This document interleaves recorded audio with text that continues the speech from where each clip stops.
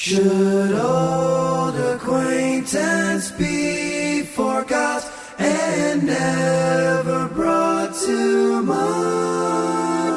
Should old acquaintance be forgot in days of old lang syne? Hey, this is Michael.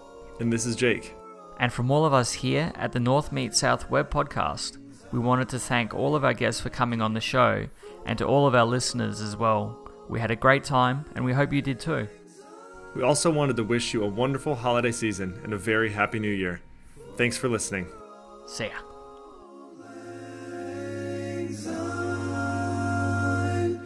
May old acquaintance be forgot in days of old